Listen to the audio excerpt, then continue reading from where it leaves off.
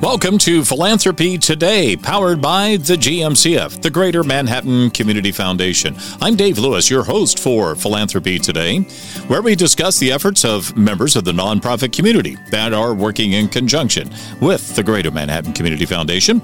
We have a new series of episodes, and we call them the 25 Days of Christmas, where our focus will be on end-of-year giving and holiday hopes for our organizations.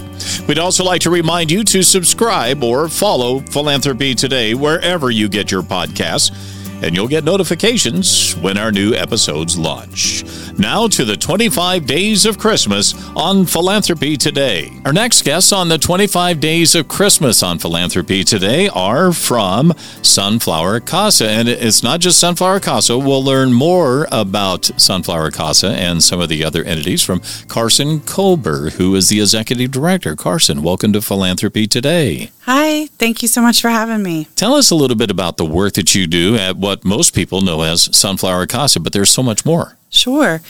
Well, there's actually 3 agencies, and we're kind of starting to realize the community may not know that much about them other than Sunflower CASA. When you say Sunflower CASA, you could be referring to any of the 3 agencies, one being Sunflower CASA and one being Stepping Stones Child Advocacy Center, and the third one being Sunflower Bridge Child Exchange and Visitation Center. I stumble sometimes because it is a mouthful. But at our CAC, which is our Child Advocacy Center, we do forensic interviews of kids who have been sexually abused. So that's something not a lot of people want to talk about, but it happens, and we're there to meet the need in our community when that needs to happen. Instead of children being taken to a police station to be interviewed by a police officer in an office, they can come to our office where we have trauma-informed interviewers ready to do the work that needs to be done. That's got to be a lot more comforting for these youngsters. Absolutely. And their families sit in a room outside and are given advocacy by another staff member. So no one's ever alone in the process, and they're not in a scary environment. So it's something that we really do appreciate being able to offer to our community.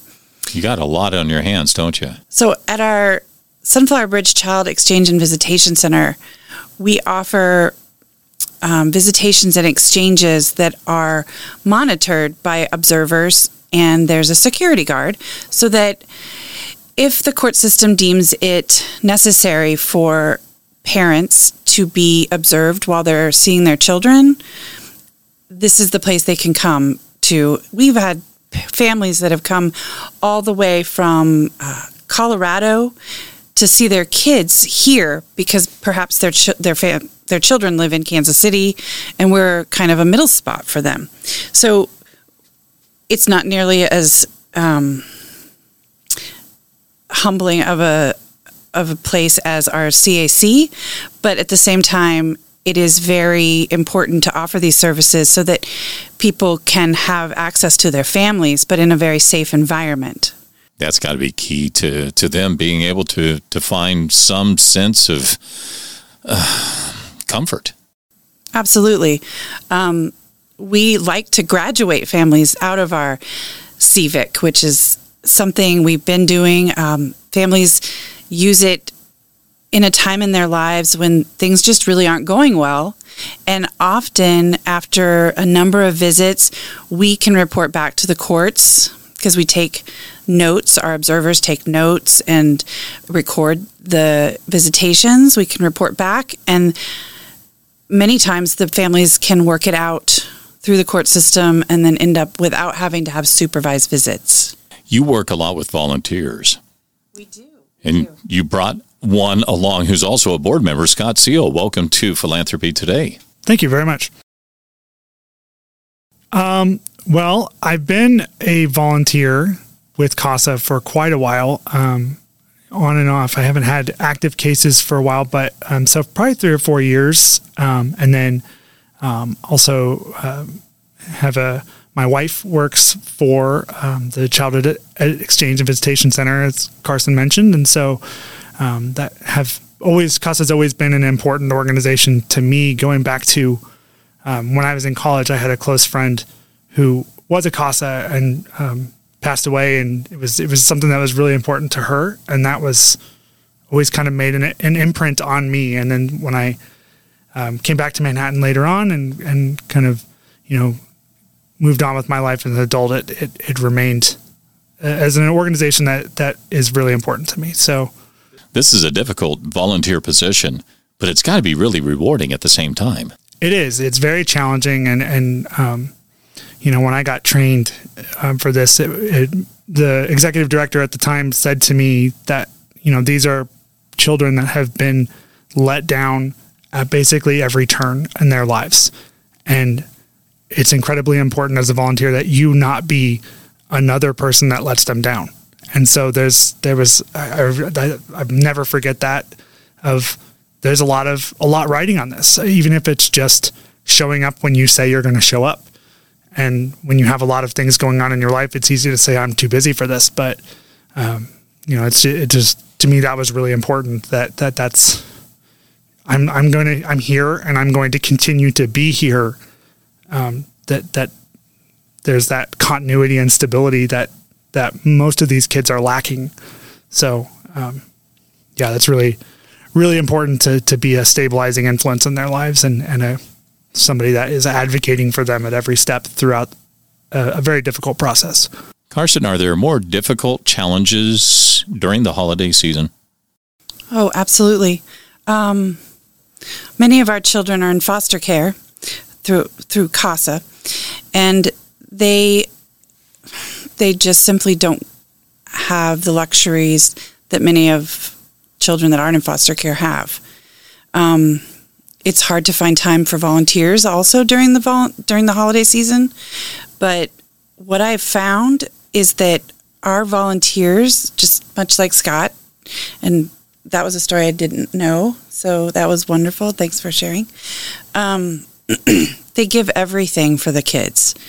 They really step up.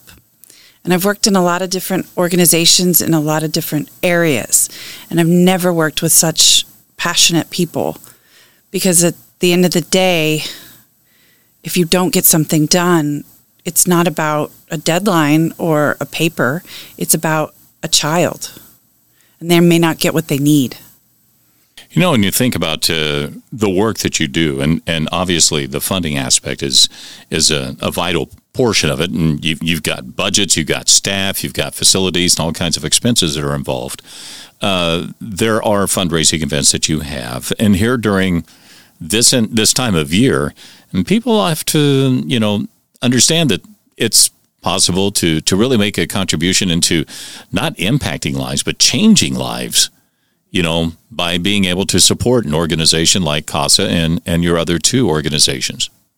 Yeah, well, we've been very lucky during COVID to have been able to find some different funding sources, because we haven't been able to do much fundraising outside of, letters of appeals, and Giving Tuesday was really great for us, but we haven't been able to have events in a couple, 2 or 3 years, really.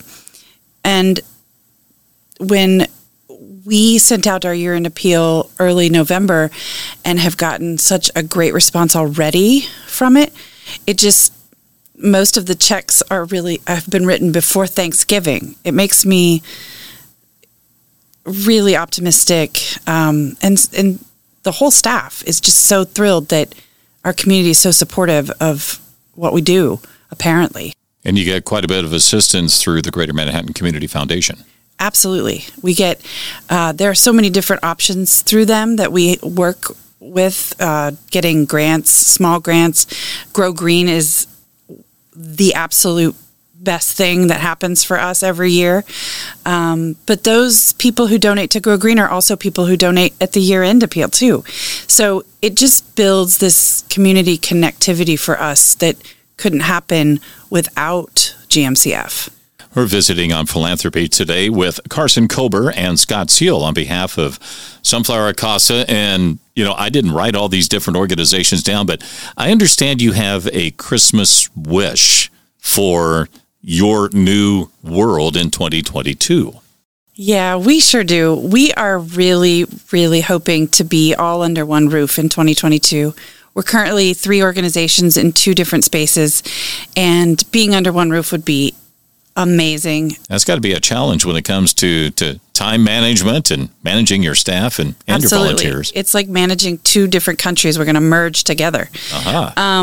That, and we have a really big Christmas wish happening, I think. Like the gift is wrapped. We just need to unwrap it. Okay. It's coming in 2022, and it's going to be a name change for our organization so that when we say who we are, we're not just saying Sunflower CASA and expecting people to understand that we're more than one organization. We're going to say Sunflower Children's Collective. And under that umbrella are the 3 organizations, Sunflower CASA, Stepping Stone CAC, and Sunflower Bridge Civic. Well, that's got to be exciting for you. Yes, it's very exciting for us. I think it's been a long time coming. From what I can understand, many directors before me have been trying to figure out the best way to make that happen so that CASA didn't get all of the notoriety. And now it's finally here. And that's our 2022 big wish. And I think that at least that part is well underway. Well, when that happens, we'll talk about it on the radio on the GMCF Community Hour. We'll get you in, okay? Absolutely. We'll have to have the big reveal. We will. That'll be fun. Yeah. That'll be fun. Hopefully there'll be a big reveal of a new sign on a new building somewhere where we're all under the same roof. Well, good luck in 2022. Thank you so much. Carson Kober, Executive Director, and Scott Seal, who is on the board and also a volunteer. Thank you for joining us here on Philanthropy Today. Yeah, thanks for having us, Dave. Thank you so much for having us. Thank you for joining us on Philanthropy Today, powered by the GMCF, the Greater Manhattan Community Foundation. On our podcast, we discuss the efforts of members of the nonprofit community that work in conjunction with the Greater Manhattan Community Foundation. We have this new series of episodes called The 25 Days of Christmas, where we talk about end-of-year giving and holiday hopes for our organizations. Find out more about the work we do at the Greater Manhattan Community Foundation on our website at mcfks.org. And just a quick reminder, subscribe or follow Philanthropy Today wherever you get your podcasts so you can get the notifications when our new episodes launch. I'm Dave Lewis. We'll see you next time.